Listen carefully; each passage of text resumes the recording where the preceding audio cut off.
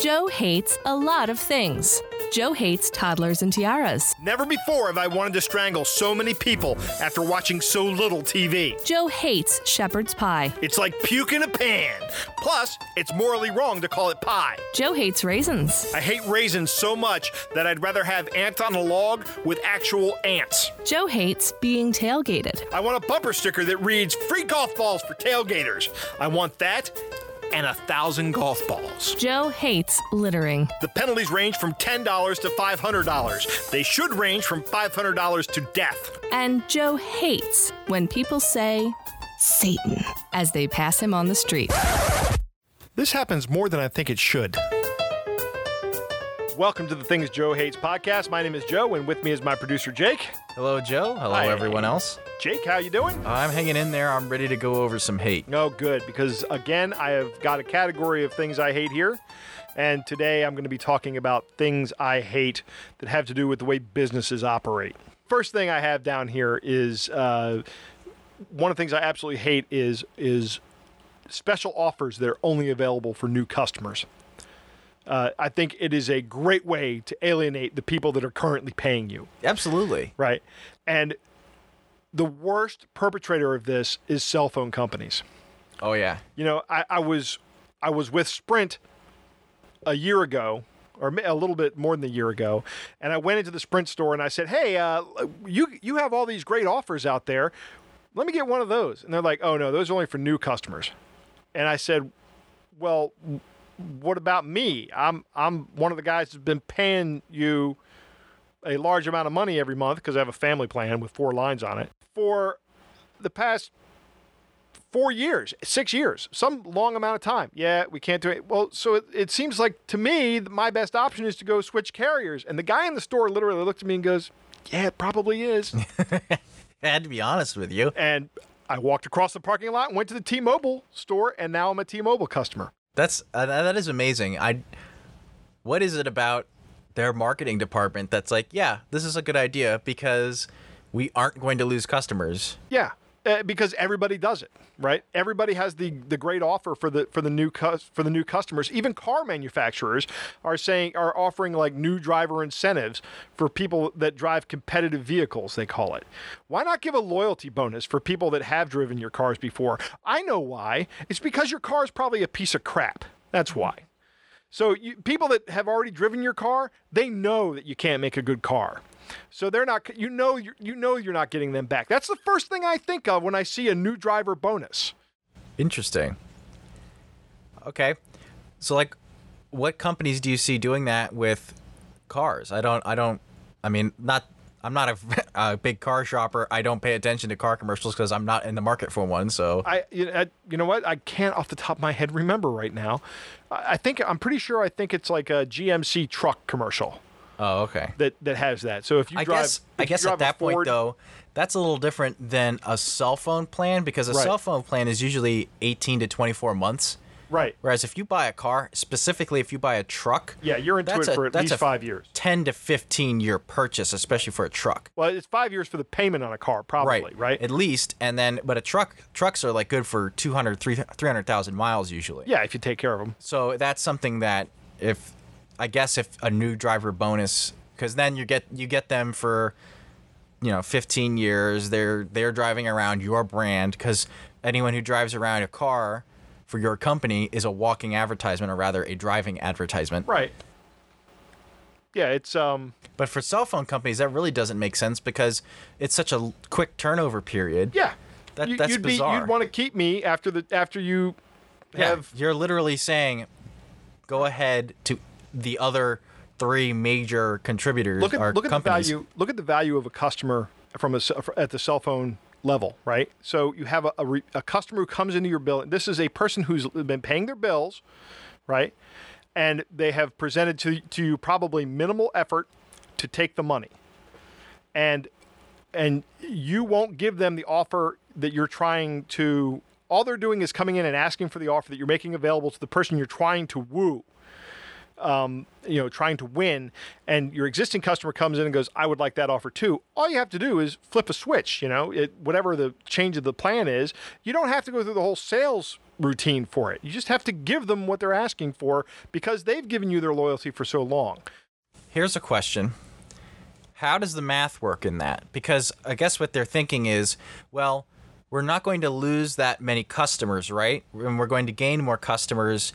So we're like the people that pay our bills are the people that are already here, and then we're just going to gain more customers by new people coming in. I think the way they're thinking is that the hassle of switching plans is greater than the perceived cost benefit of asking for the other plan. See, but that doesn't make any sense though, because once your plan is up, you have no legal obligation to stay. They can't charge you a fee or anything. But there's the hassle of going and getting a new plan from a new carrier, and they're betting that hassle has a higher cost to the person than not getting the new plan. See, I disagree though, because no, I feel like that's faulty logic because it has become so easy. Right. All you need to do is say, okay, here's, do a credit check. We were in and out of the T-Mobile shop in an hour. That's it. And now you're set for the next 2 years. Right. Yeah. It's bad policy for a cell phone carrier to do that. Shame on you, cell phone companies. Yes. All right. So everybody who works has had to go to a job interview at some point in time. And I could do an entire podcast, but it would be a little bit too specialized in like whiteboard interviews for programmers and how terrible of a process this is. And how actually but I don't want to get too nichey here and talk about just one type of job interview, but I'm sure everybody has gotten this question at a job interview. And the tweet was that Joe hates stupid questions to which there is no hope of getting an honest answer. And the prime example of this question is when you're in a job interview and the person looks you dead in the eye and they say, "What's your greatest weakness?" Oh, that's dumb. I agree, because first off, I don't understand what that question's asking, really. Because that question's not asking you about your weaknesses. It's seeing about how you answer. Exactly. So let's do some role playing. Everyone's going to lie. Let's do some role playing here, Jake. I'm interviewing for a job with you, and you're going to ask me that question. I'll show you how I'm going to answer that question the next time I'm asked. Okay. So, Joe? Yep. What's your greatest weakness? My greatest weakness. So let me ask you a question in return. This is the part of where I'm supposed to say, "Oh, I'm a perfectionist," or I pay too much attention to the details. But let me ask you, do you think that you've ever gotten an honest answer to this question? Do you think that the person who's sitting across from you is actually going to tell you, "Oh, I'm really lazy and just lay about all day," or "You know what? I show up late to work all the time," or "I really am not that good at my job"? No, they're not. You have no hope of getting an honest answer here. But now you do, because I've already blown this interview, so I'm going to tell you what my biggest weakness is. I have very low tolerance for stupid questions and stupid things that don't need to be in a business process. There, that's how I'm going to answer it. And then I'm going to get up and storm out of the interview. We'll get back to you if we make a decision. Right. Oh no, there won't be an opportunity for them to say that. I'm gonna get up and walk out. I think you've just expressed what a lot of people feel. Yeah, I know. You got to play the game. I'm being hyperbolic here, but you got to play the game. You've got to say, think about it before you go in there, because they're going to ask that question, and it's such an impractical question too, though. Like, what are you actually testing? You're testing someone's ability to lie. Right. Exactly. That's totally useless. Right. If you don't want that. Yeah. You're testing somebody's ability to tell you what you want to hear, which if you have an employee whose opinion you value, that is the last thing you want from them. Yes, absolutely. So that's kind of up the same valley of a question like, if you were an animal, what animal would you be? I have gotten that once. That's the one that I was in high school, and I'd be a tiger, and I'd eat you right now. Well, yeah, most people have it like a high school class, or your dad or your mom or someone will sit down and talk with you about how to do a job interview, right? Yep. And I remember I was in high school and I was in the, like life skills class or whatever the heck they called it. And the teacher was like, these are some of the questions you might get at a job interview. And one of them was if you were an animal, what would you be? And of course, the whole class laughed. And he goes, "You're laughing now. You won't be laughing when you're trying to get a job at McDonald's, because they'll ask you that question and it's, what's even the point?" And the teacher was just like, there is really no point. They just are putting words on a page and they're asking you questions. You know what I think would be my answer to that question is if someone asked me if you were an animal, what kind of animal would you be? I would say, you mean I'm not an animal? I'd be a plant. No, I'm a human. I am an animal. That's an excellent answer, actually. Right.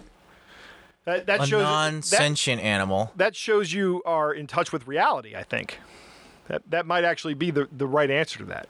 If you were an animal, what would you be? Okay, so the last thing I hate in business, and it drives me nuts when I hear this, and it's an HR term. First off, I have huge problems with HR departments in general. I will say now that my current employer's HR department is stellar. I like them.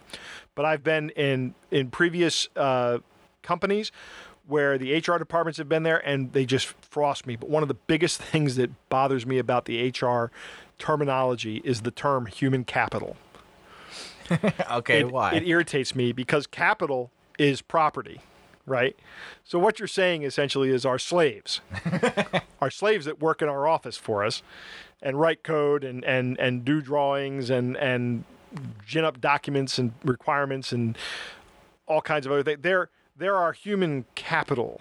That's interesting that you say that, because I'm pretty sure the reason they came up with the term human capital was because they're like, we need to figure out something that makes people feel important. Like feels because valuable. they're like, right, they're like, oh, well, we're a business, so we value capital, right? Yeah. So human capital is something we value, as opposed to just employees, which is something we don't value, is at least perceived. People by definition are not capital, they're an expense. Right. Right? That's a different part of the business. It's a cost. Right, it's a cost. Well, capital is a cost too, but like when you buy a machine, that's a capital purchase. That machine's not going anywhere. That machine's not going to get up, walk out of here and go, I quit. See you later. Right? That's the difference between a human and a machine.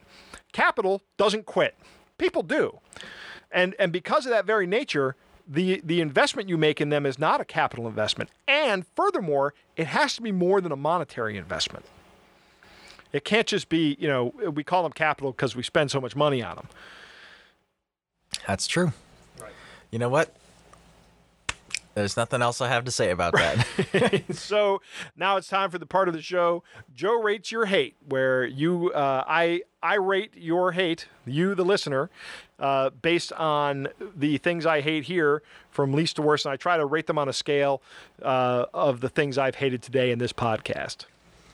All right, so Margaret from Facebook says she hates mealy apples. Ugh. God, this is actually an item on my list. I hate mealy apples. In fact, I hate mealy apples so much that I rarely eat apples. And I actually like apples. I actually like Granny Smith apples are my favorite. And Red Delicious, they're good too. But I am so afraid that I'm going to bite into an apple and it's going to have like this soft, disgusting texture that I'm just going to be like, I'll just spit it out of my mouth. It's disgusting. That is disgusting. I hate this worse than anything else on the list today that I've rated. I'm like cringing right now just thinking about it. Ugh. Okay, let's move on to something a little better. Yep. Rachel from Twitter hates CVS receipts. CVS receipts. And I just was at CVS only a few hours earlier and can attest to this. I hate it as well. It's ridiculous how long they are. I think I got a pack of gum one time from CVS because I needed to get some cash out. So I just bought a thing of gum because I like gum. And it spits out this receipt that's easily 36 inches long. That receipt cost more than the gum. It may have cost... Probably. Well, the technology they use to print these receipts is called direct thermal. It's a special paper that when it's exposed to heat, it darkens. So there's just a little element in there, and as the paper drives by the element, it gets hot and very quickly and gets cold very quickly, so it burns the paper essentially, burns the chemical on the paper. The purpose of a direct thermal printer is speed and cost effectiveness. So if you have now have a direct thermal printer that could be printing out 2 inches or 4 inches of paper for me for my receipt, and then you multiply that by 9, so I get my 36-inch piece of paper, you have just multiplied my wait time by 9 for a receipt. I hate this. I'm with, who was it that said? This wasn't Margaret. Margaret was Rachel. mealy apples. Rachel was the CVS receipts. I hate this. Tori from Facebook says that she hates when little children spill milk on my couch and then proceed to play in it. Oh my God. What kind of life is Tori living? That's terrible. Tori, I am so sorry. Yeah, I'm with Tori on this. I that has never happened to me. I have never had that happen. I hope to never have that happen, but I would hate that. I would hate that a lot. I've been to houses where the kids are just bonkers, and there's reasons. I'm not saying they're bad kids. Sometimes kids are just out of they look like they're out of control, but their kids are kids. Kids are great. They're kids are energetic. wonderful. And they're energetic. But there was one family in our old neighborhood that the kids were all over the place, and they were nice kids. These kids were really sweet kids, very nice kids. But like one time, a buddy of mine was over there, and the kids have dumped out a bag of Doritos, and they're stomping on it, grinding it into the carpet. What? It's just what happens. Okay, hang on. That's a big waste of Doritos. Right? Yeah. It's a cardinal sin of Dorito-ness, right? That's un-American. It is. It's un-American. I would say that. But the funny thing was that the dad was this. He had a job as a contractor, like a construction contractor, but he was one of the smartest guys I've ever met. But he would always be thinking of things. I tend to get this way too. He's always thinking of things. And when he walked into the room, the children would just stop moving. They'd just stand perfectly still. Right? They wouldn't move. And then as he moved out of the room, they would go back to whatever it was they were doing, because they're screwing around. They're stomping on Doritos and doing other things they probably shouldn't be doing. But if they didn't move, he didn't see them. He's like a T-Rex, I guess. His vision is based on motion. Right, exactly. I'm like that too. I mean, something moves and I look over and see it. Something moves in my house, I wake up if I'm sleeping. But if somebody sits perfectly still, I won't pay any attention to them. All right, good to know. Note taken. All right, so let's rate these. How do these rank compared to what you talked about today? Mealy apples are the worst. I hate that more. I'd rather hear an HR representative say human capital than eat a mealy apple. Ugh. Okay, I'd rather be asked what's my greatest weakness than eat a mealy apple. CVS receipts, I hate them, but I don't hate them worse than offers. I'd rather there be no. Or I'd rather be able to get competitive offers for me than not have those CVS receipts. Okay. And Tori, I don't know how to respond to this. I would hate that. So I don't have any experience with this, but I would hate that a lot. That would probably be. I think I'd rather eat a mealy apple than have that happen to me. Have some kids spill milk on my couch and play in it. I feel like if that were to happen to me, it would trigger some sort of existential dread not before seen in humankind. Right. Oh, I couldn't. Tori. All right. Good luck, Tori. Yes. Our thoughts and prayers. Thoughts and prayers. Right. Hashtag pray for Tori. All right. So you can tell us what you hate. You can get in touch with us on Twitter at Things Joe Hates. You can find us on Facebook. We have the Things Joe Hates page. And also, if you're using the cool @based search function, we are at Things Joe Hates on Facebook as well. You can shoot an email to thingsjoehatespodcast@gmail.com. Check us out on the web at thingsjoehates.com. Female voiceover in the opener is provided by Andrea Petrilli. Our artwork is by Susie Blake. To get in touch with either Andrea or Susie, contact us by the aforementioned methods.